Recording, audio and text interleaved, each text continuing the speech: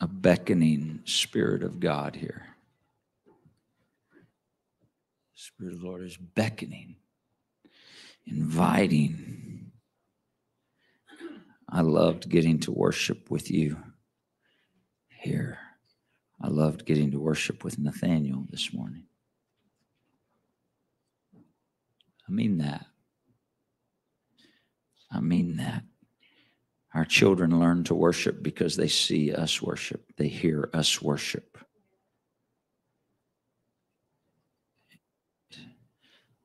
I'm sure there's nothing more beautiful than an innocent child worshiping God. And what a privilege it is to worship together. Amen? Oh, he's worthy of our worship. It's not just something we do to pass time. It is an expression of our spirit to him. God, we worship you. God, I worship you, for you are holy and righteous and worthy of my worship. I lift my voice to you because you truly have put breath in me. I thank you because every good gift and every perfect gift comes from you, the Father of light, in whom there is no variableness or shadow of turning. I have life because of you. I have health because of you. I have hope because of you. I have peace and joy because of you and you alone. And I worship you, Jesus. I worship you, Jesus. Thank you, Lord. 1 Samuel chapter 4. 1 Samuel chapter 4. Verse number 1. And the word of Samuel came to all Israel. Now Israel went out against the Philistines to battle. Everybody say battle. There is a battle that takes place in our daily life. We are in a spiritual battle. Now, Brother Lewis said it. He said, somebody can say, oh, God's with you. But that doesn't change what you're going through in the moment sometimes. Thank you. But we're in a battle. And some days we're in the battle and we've got great faith and confidence. Man, stuff is going to take. And other days we're in the battle and oh, man, I just want to get out of the battle. Right? Is that real? But we can't, or we shouldn't. We got to stay in. We got to keep fighting. Fight the good fight of faith. That's what Paul said when he finished. He said, I have fought a good fight. I have finished my course. So we got to fight the fight until we finish our course. And so there's a battle. Israel went out to battle with the Philistines, and they pitched beside Ebenezer, and the Philistines pitched in Aphek. And the Philistines put themselves in array against Israel. That means they lined themselves up and were ready to go fight. They put themselves in array against Israel. When they joined battle, Israel was smitten before the Philistines, and they slew of the army in the field about 4,000 men. And when the people were coming to the camp, the elders of Israel said, wherefore hath the Lord smitten us today before the Philistines? Isn't that interesting? They said, why has the Lord done this? Why has the Lord smitten us today? They had such an understanding in battle that if I'm smitten, the Lord's hand has allowed this for some reason. Now, the reason for them was because they were, well, that's a different Bible study for a different time. Go read the rest of Samuel there, first few chapters. But watch. They decided we got a solution. We've got a solution for victory. let us fetch the ark of the covenant of the Lord out of Shiloh to us, that when it comes among us, it may save us out of the hand of our enemies. You ever got stuck in a predicament or been in a battle and thought, man, if this would just happen, it'd be okay? If this, and then that happened and it's not okay?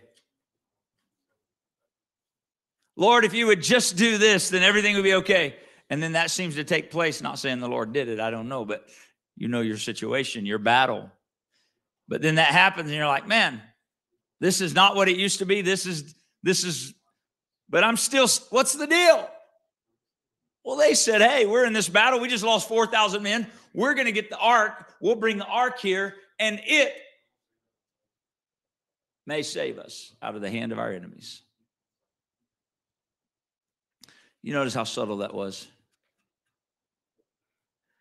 They didn't say God will save us out of the hand of our enemies.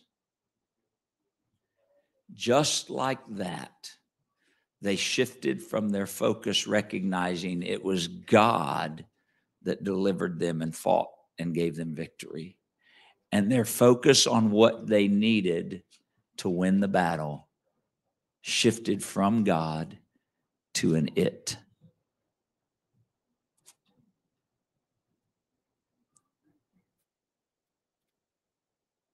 Now, I understand and recognize the ark of God represented the presence of the Lord, because the glory of the Lord would come down in the tabernacle between the cherubims that were on the ark of the covenant above the mercy seat, and the Shekinah glory would fill the tabernacle.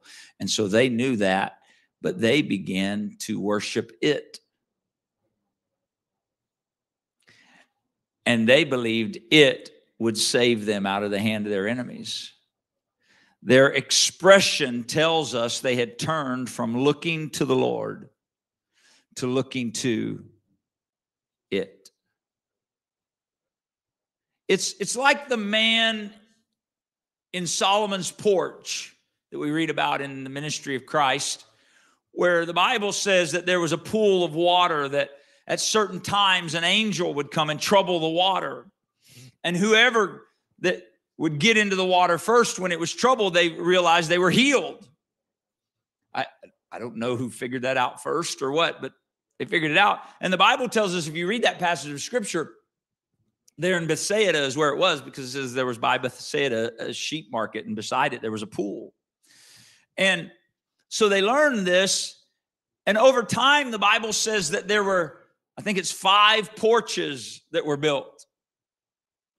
That means they started building terraces for more and more people around that pool, more and more people. And people got to where they were no longer looking to God. They were looking to the pool. Matter of fact, God manifested in the flesh shows up at the pool. Jesus Christ himself comes walking among the sick, the lame, the halt, the blind that were there around that pool. And he comes to a man that's lame, and he says to the man, would you like to be made whole? And the man does not say, yes. The man says, sir, I have no one to put me in the pool when it's troubled. My solution is down there, and there's no one to get me to the pool. And God in the flesh is right in front of him. It's ironic, isn't it? Israel said, why has the Lord smitten us? And in the next breath, they said, get the ark. It will save us. They were bothered at God for their situation, but they were looking beyond God for the answer to their situation. Is that not human nature?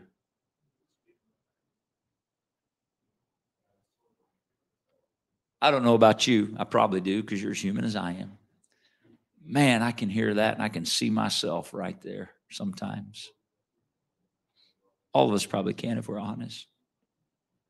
God, why did you let this happen to me? And then I'm asking him for the solution that I believe will fix it,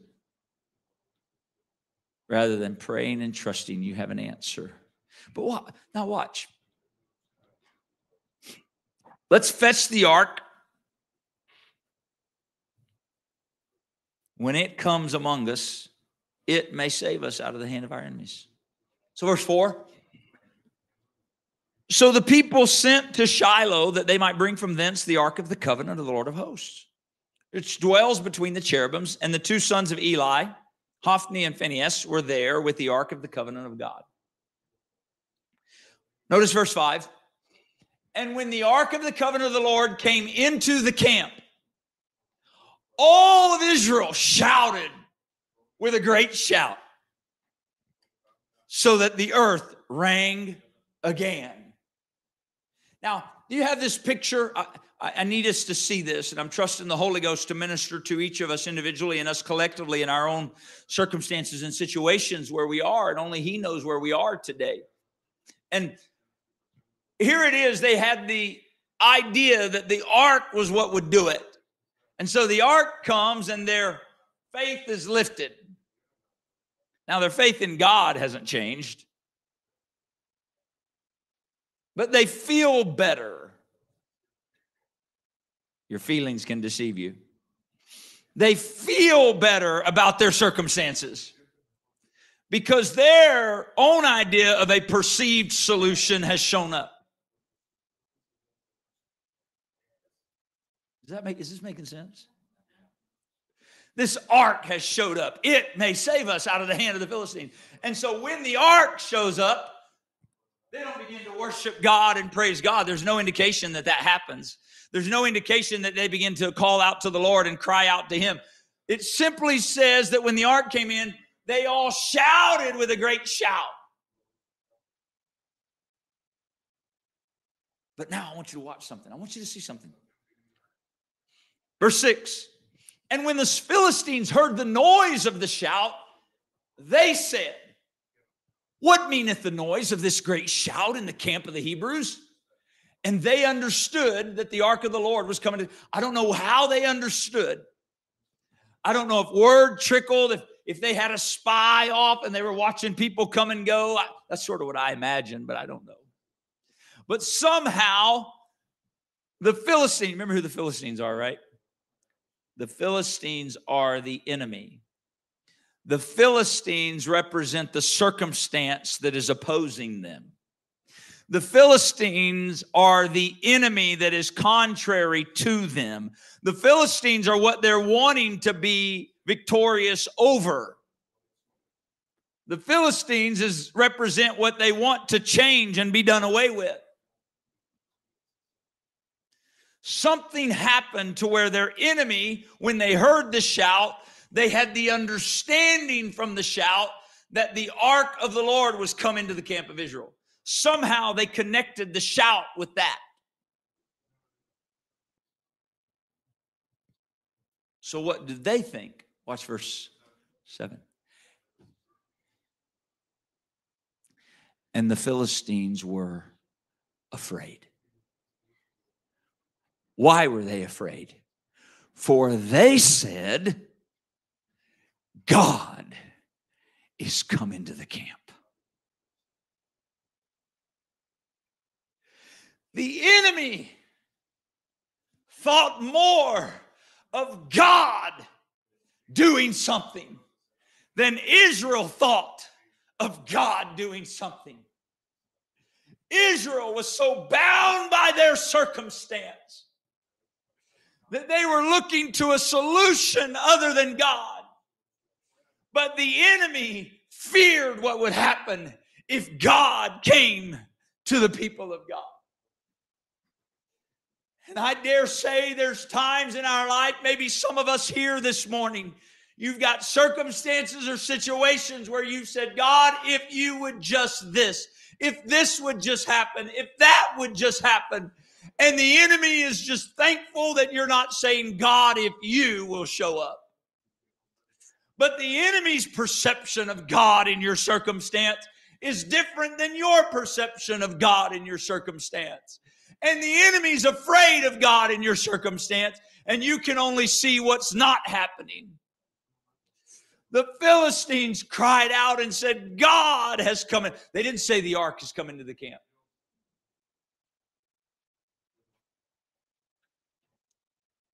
They had more reverence for the ark than Israel did. They had more reverence for the presence of God. You understand, reverence is a godly fear. They had more reverence for the presence of God coming into the camp than Israel did. Israel had reduced it to an it, but the enemy still recognized what the power was. Now, we can be pretty rough on Israel in this situation, but every single one of us can fall into the same trap, where our circumstances and the battle that's taking place, and we see the Philistines, and they represent all that opposes us. They represent that which seems to restrict us from where God would take us. And we start saying, if this would come, then it would be okay. This might sound crazy, but I have a genuine question. Is God enough?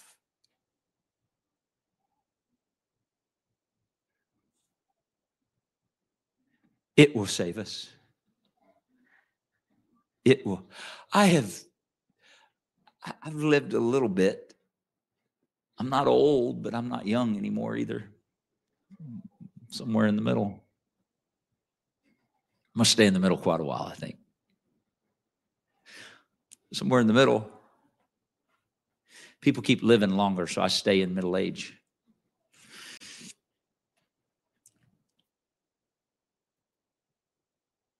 I remember years and years and years ago, not here.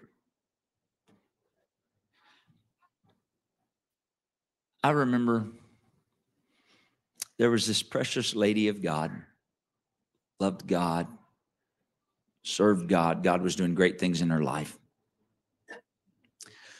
But her husband did not live for God. Her husband was separated from the Lord. She would pray for her husband. The church would pray for her husband. They were about mine and my wife's age, give or take 3 to 5 years, one way or the other. I'm not sure. Can't remember right now. She would pray, and she'd come, God doing great things in her life, and she was just like, man, if my husband would just, it was always if my husband would just.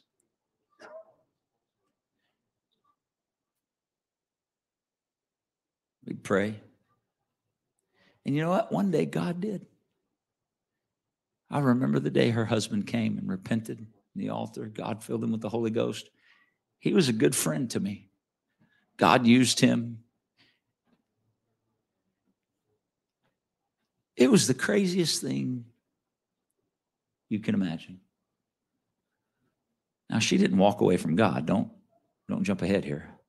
But for the next several months, it's like she could not get out of her own way now that her husband was living for God. Because here's what happened. Her husband got filled with the Holy Ghost, hungered for God, started digging in the Word, praying, started doing the things she said she wanted him to do, that she was sure it was the answer. Now, that was the will of God. He started digging in the Word, praying, loving God, living for God. And then guess what happened? He started realizing, I need to be the head of my home. I should be leading my family. And so he began to walk according to the Word of God to do that. And you know who had the most trouble with that? His wife. I remember that. If this was just different, it would be so, oh, right. Right. See, this is what happened to Israel. They said, if this would happen, it would save us. This would fix my whole circumstance. This would fix everything. Just this. It will save us. It will change things. It will take care of it. It will.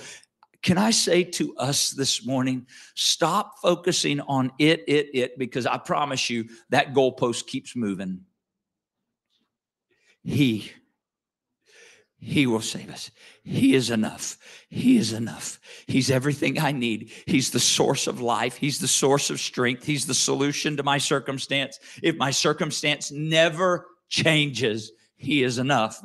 If that which I'm dealing with never changes, He is enough. You understand, the Apostle Paul had an issue. He was dealing with something in his flesh. I don't know if that means it was physically in his flesh or he was having this battle that kept causing his flesh to rise up. I don't know, but we know he had a challenge in his flesh, and it weighed on him. It weighed on him so much that he prayed about it. That's a good thing to do when something's weighing on you. He went, but here's the deal. We pray about stuff, but we don't want to pause and hear what does God have to say about what we're praying about. Because we pray telling God what we want Him to do, rather than praying and asking God what He thinks. Man, I sure thought we were going somewhere else today. And so we pray. But Paul did what we should do. Paul went and prayed about his circumstance and situation, wanting to hear what God thought about it. And he prayed about it and asked God to deal with it. I don't know what it was. Take this away from me. Remove this. We do know that's what he prayed. Whether it was sickness in body, whether it was something tormenting him that caused his flesh. Like I said, we don't know. The Bible, but he called it a thorn in his flesh. That's an irritant in your flesh, poking you. And the Bible says he talked to the Lord about it to remove it. And the Lord responded to him. And the Lord said, no.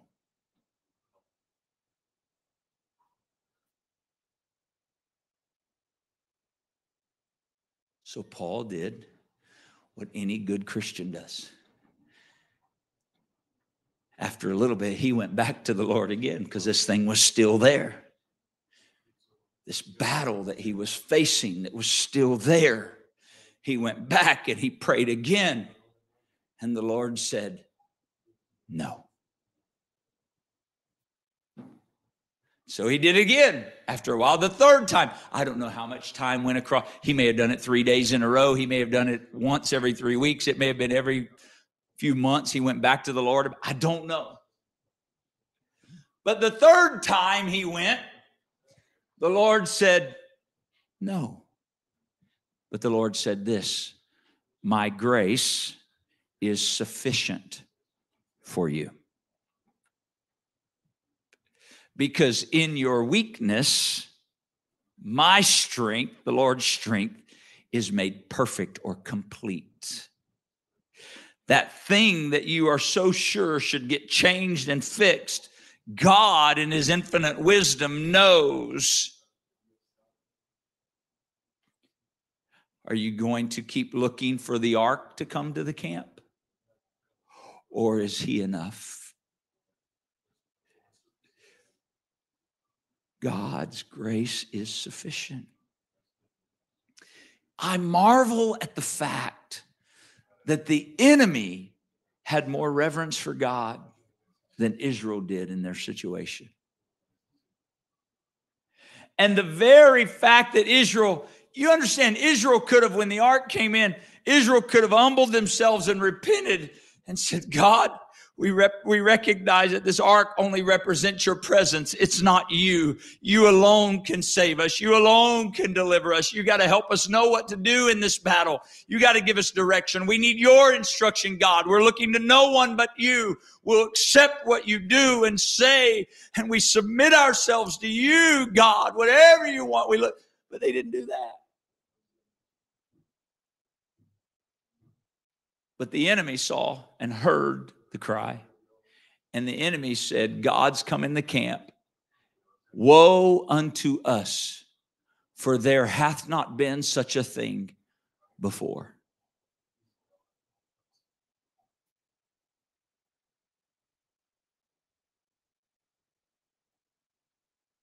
Watch verse 8. Woe unto us! Who shall deliver us out of the hand of these mighty gods? They didn't say Israel. Now, they didn't realize the Philistines said mighty gods because they worship multiple gods. We know there's only one God that Israel worshiped. Notice what they said. These are the gods that smote the Egyptians with all the plagues in the wilderness. The enemy was declaring what God had done for the people of God in the past. The people of God were, woe is me, the ark will save us. And the enemy's over here going, this is the God that delivered them once before. This is the God that smote the Egyptians. This is the God that the enemy sees God different than the people of God see him. God forbid. God forbid. Awaken me from slumber, Lord. Awaken me from doubt. Awaken me from despair. You are enough. You are enough. It will not save, but you save. You are enough. Your grace is sufficient. Back to the man there at the pool. Lord, there's no man to put me in the water. I need somebody to help me. His focus was still on a man. Somewhere in the process of time, they saw the pool as the solution rather than the God that sent the angel to trouble the pool. And that can happen to you and I if we're not careful. I feel like the Holy Ghost is wanting to give some of you hope afresh and anew today. God is still able to overcome in every battle of your life. God is still greater than that which would try to hurt or harm or destroy you. God is still greater. It will not save us. God alone saves us. And if God does not choose to bring us out, He will certainly bring us through. And whatever He chooses is fine because He's God. I just want what He wants, not what I want. The 3 Hebrew children said, we will not bow to your idol, Nebuchadnezzar. Nebuchadnezzar, after he said, try again, I'll give you a second chance. They said, we don't need a second chance. Whether God saves us or not, it doesn't matter. We're not going to bow to this idol. Go ahead and throw us in the furnace because God, whether He saves us from the fire or not, doesn't matter. But He will save us out of your hand, O King. They had such a resolve in their spirit. God will save us either way. Either He will deliver us from the fire or we'll die in the fire, and that'll be deliverance from you. But either way, God's got us. We need a recognition and a renewed faith in our life. God has me in the palm of His hand.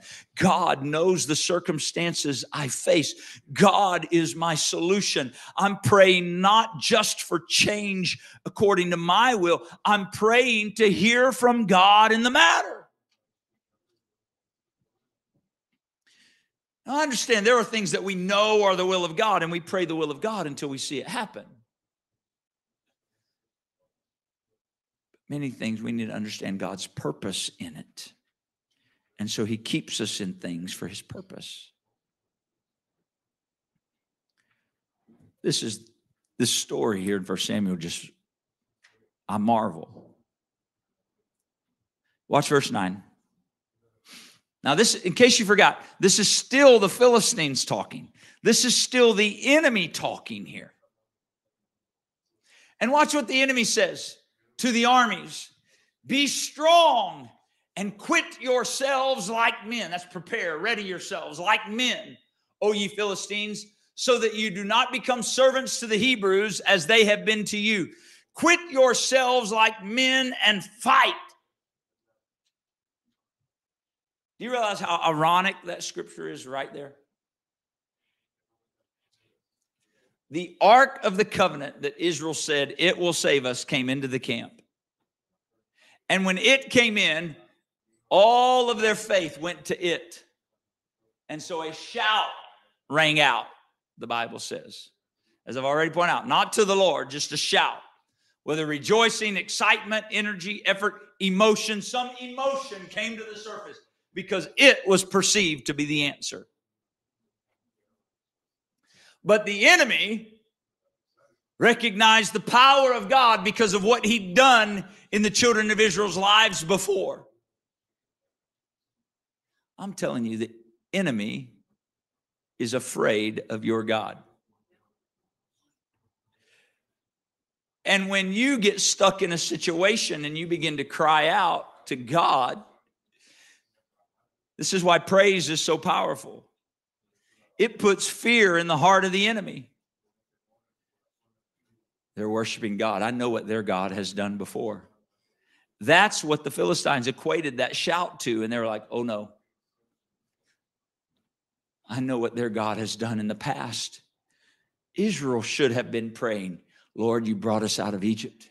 You delivered us from the hand of the Egyptians. You smote Pharaoh in the water. You brought us through that Red Sea and then slaughtered all the armies of Egypt. God, you brought us to Jericho and you caused the walls to fall flat and you gave us victory. The kings of Og and Bashan, and you delivered us from all of them. You gave us victory over the enemy. You saved us by few. You used Gideon and delivered us from all of those armies with but 300 men. They weren't doing that. They weren't rejoicing and praising God and putting their faith back in God for what God had already done. And they had a bunch of examples. And guess what? You and I have a bunch of examples. But when we come to that next Philistine, it's like something happens to our human nature. We forget about all that God's done. Now, I know we don't forget. But this is the power of our circumstances to try, see, we're as human as they are. The Lord God would like to let us know today. He's greater than all of your circumstances. He's greater. The very God that should have caused the Israelites to praise and rise up actually caused the Philistines to strengthen themselves and fight with more fervor because of their fear of Israel's God.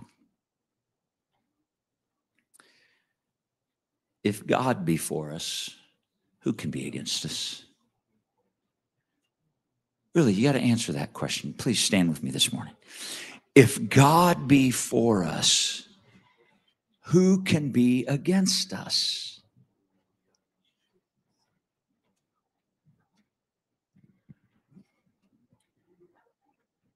Sometimes you've got to just quote the word of God until you're sure that you believe it. Are you sure you believe it?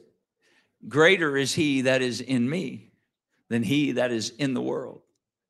No weapon that is formed against me shall prosper. All those that rise up against me, you shall condemn. Why? Because I'm a servant of the Lord. I'm just quoting the word to you. You see, it's like Brother Lewis said, well, you try to pump me up. Yeah, I'm fine. No, all I can do is try to provoke you. This is what I feel like the Holy Ghost is trying to do for some of you today. He's trying to provoke some things in you. It says, am I not God? Not me, you understand. Am I not God? Have I become weak all of a sudden? Am I incapable of working on your behalf?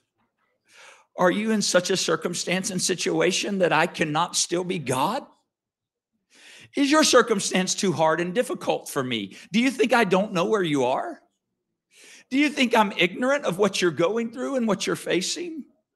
Do you think that after all these years, I don't care about you and therefore I'm not paying attention? I hear that. This is what I hear screaming out. I heard it in worship crying. Do you think I've forgotten you? Do you think that which comes against you can destroy you if I stand on your side? Do you think for a moment that I have stepped away and left you alone? Do you doubt my power that I've demonstrated to you again and again and again? Would you question that I'm as close as you calling my name? Would you recognize that I'm not just with you, I'm in you and I'll war on your behalf? But you've got to get your faith turned back to me. Stop looking to the ark. It won't save you, but I'm still with you. You give more ear to the enemy than you give to God. How do we know? Because you speak the things that the enemy's speaking to you rather than speaking the word of God against the voice of the enemy. What does that sound like?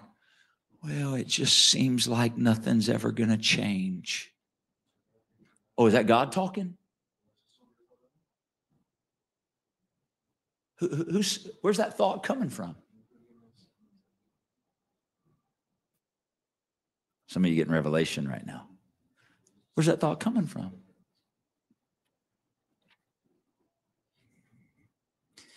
I've made this statement on the journey many times. I just don't know what to do. And it usually seems that's right where God likes me to be. You know what I'm talking about? I just don't know what to do. And it's almost like I hear God say, see where I want you. Now you got two choices. Just do tons of stuff to try to, it's like throwing darts. Maybe this will work. Maybe this will work. I'll do this. Oh, let's do that. And you wear yourself out and you're crazy and you get more frustrated. And that voice of the enemy just keeps coming. See, that didn't work. See, that didn't work. And he's a liar and he's a discourager, but he's absolutely right. The reason, at least in part, and the reason it didn't work is because it wasn't God directing you to do that. You didn't know what to do. And so you just started doing anything and everything, hoping something would work. Can I help you? Can the Lord help us? When you get to that place where you don't know what to do, I'm going to tell you what to do. Go to the Word and go to a closet of prayer and pray until God tells you what to do. You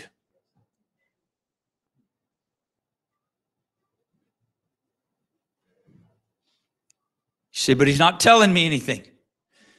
Then you pray until God tells you what to do. How long? Until God tells you what to do. Well, what do I do until then? I'll tell you what you do till then. Stand. This is what the Apostle Paul was talking about when he said, put on the whole armor of God. And he said, having done all to stand, stand. When you've done everything to stand, just stand. What am I doing? I'm just standing. Standing says some things. Standing says, I'm not giving up my ground. Standing says, I'm not backing down. Standing says, I'm making a statement of confidence in him. Standing says, I'll not move until God gives me direction to move. Standing is a declaration of faith.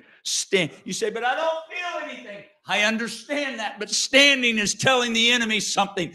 I will not be moved by your threats. I will not be moved by your attempts to guide circumstances contrary in my life. I will stand on the word of God, and I will wait till I hear from God. And when he speaks, I'll know his voice, and I'll do what he says. And when I do, it will turn the tide, because God has a plan for me in this circumstance, in this situation. My confidence and trust is not in it, it's in him. My faith is in you, Lord. Come on, would you talk to him? My faith is in you, Lord. You know where I am. You know what I'm facing. You know what I'm going through. And you are enough. Your grace is sufficient. My faith is in you afresh and anew today.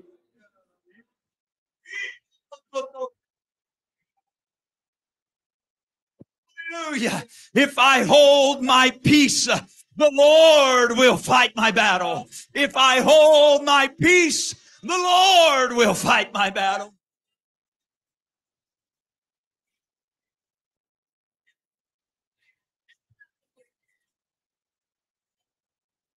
In the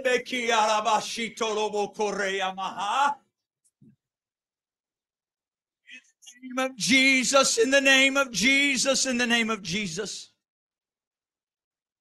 I will not fear what man can do unto me. I stand on your word, Lord. I stand on your word, Lord. I stand on your word, Lord. I stand on your word, Lord.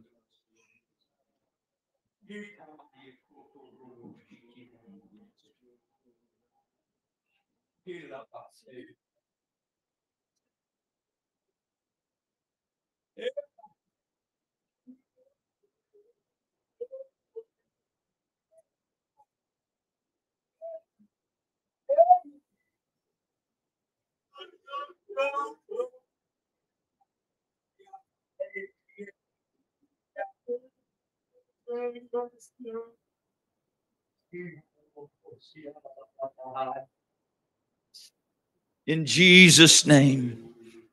The man at the pool of Bethesda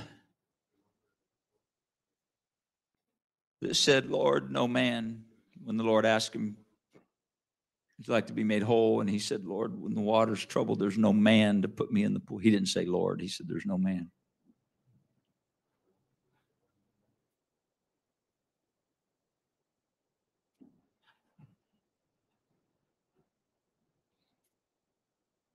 Jesus said to him, get up. Get up. What? Get up. I just told you there's no man to put me in the pool. The Lord really didn't care what he told him. The Lord had a plan that was better than his plan. Get up. Take up your bed and walk. Hold on, I don't know how to do that. I know. The word of God came into his situation. And when the word of God came into his situation, everything was answered.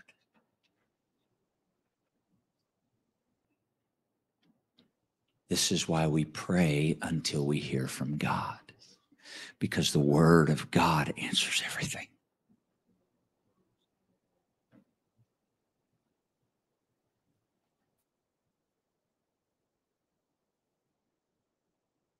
It would seem his life long, or at least much of his life, this man was sure that the answer was getting in that pool.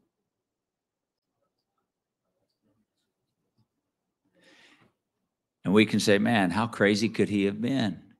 And we are just as human as he was. We get our mind fixated on what we believe the answer is, rather than who is the answer. And his answer stood there before him. And God did what he never expected.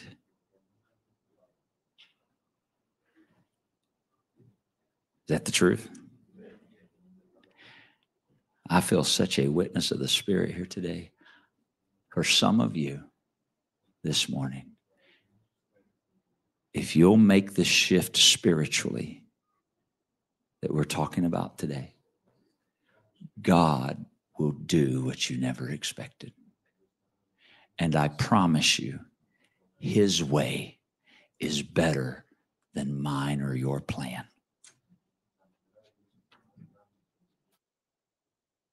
Sometimes we got to take our idea and we got to say, God, release it. I just want you. I just want you. And if it never changes, you are enough. I just want you. Because you are enough. Everything I need, I find in you. You are bread when I am hungry. You are water when I am thirsty. You are peace in my storm. You are hope when it seems hopeless. You are joy in the midst of sorrow. You are enough for me. I want you. Come on, would you talk to him and express that in your own way right now? The ministering Spirit of God is here, and he would pour into your spirit this morning. The answer is not as far away as you think. The answer is right here in the room. You just had to get your eyes reset. You just had to get your spirit reset. The answer is right here. Matter of fact, the answer has been here all along. We just got to shift from the ark, from it to him. In the name of Jesus, in the name of Jesus.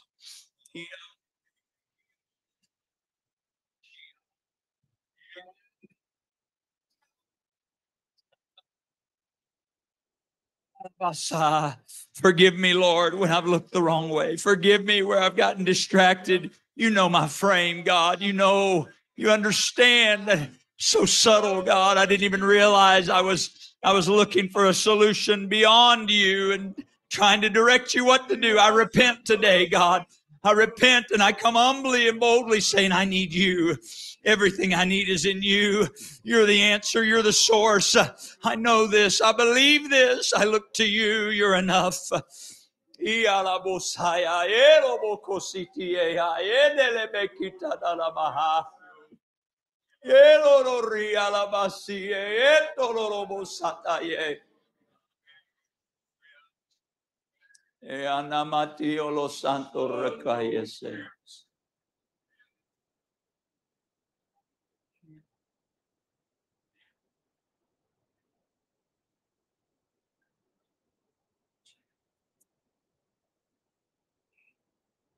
I remember when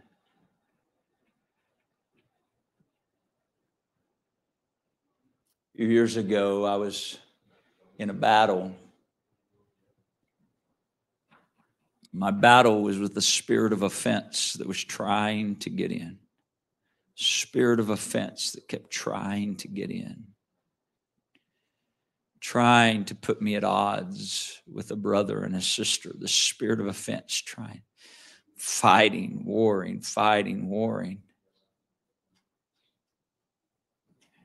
And I remember praying and communicating things in prayer and periodically talking with my wife. Even then, I limited my conversation about it because I knew I was battling of a spirit of offense and I didn't want to adversely affect my wife. But I needed somebody praying with me. So I was very careful. And I remember making statements like, if they would just do this then, or if they would not do this then, or if this was that then. And I had all these things that would fix it, that would make it so that it didn't pain me so much or hurt me so much. Or you understand what I'm saying?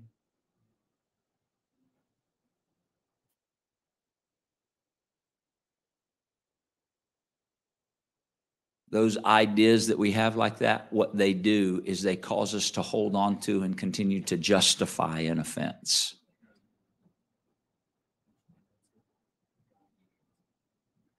Because when I forgive the way God forgives,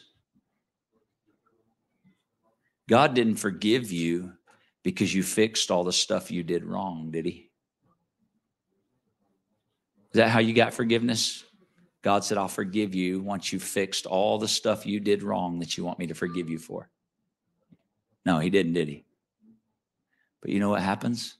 When a spirit of offense comes, that's exactly the attitude of forgiveness we get. If you'll fix all the stuff you did wrong to me, Sister Annie hadn't done anything wrong to me.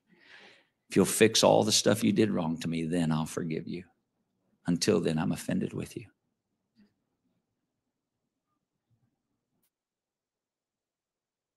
See, we have a higher standard than God does for forgiveness.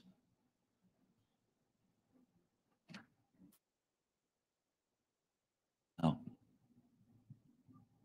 True forgiveness says, if you never fix any of it, I release you. Not justifying what you did, but I release you. Why? Because I'm done fighting that battle that I'm not intended to fight. You understand, some of your battles and my battles are our own making. Some battles are as simple as forgiveness. Whew. Man, I feel such a declarative word of the Lord today. I believe you witness it as well. I thank you for your reception of the word of God. Could we thank him right now?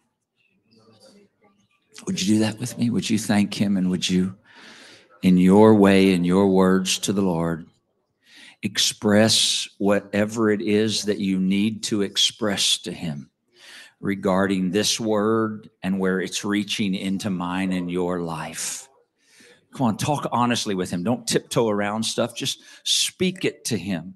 Begin to walk down that road today in communicating these things that need to be communicated in prayer. If you're in a place of battle and you just need a reshifting of your perspective and priorities, again, back to him.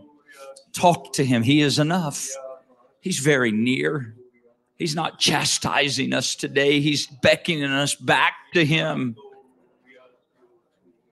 He wars on your behalf. He fights for us. God is on our side.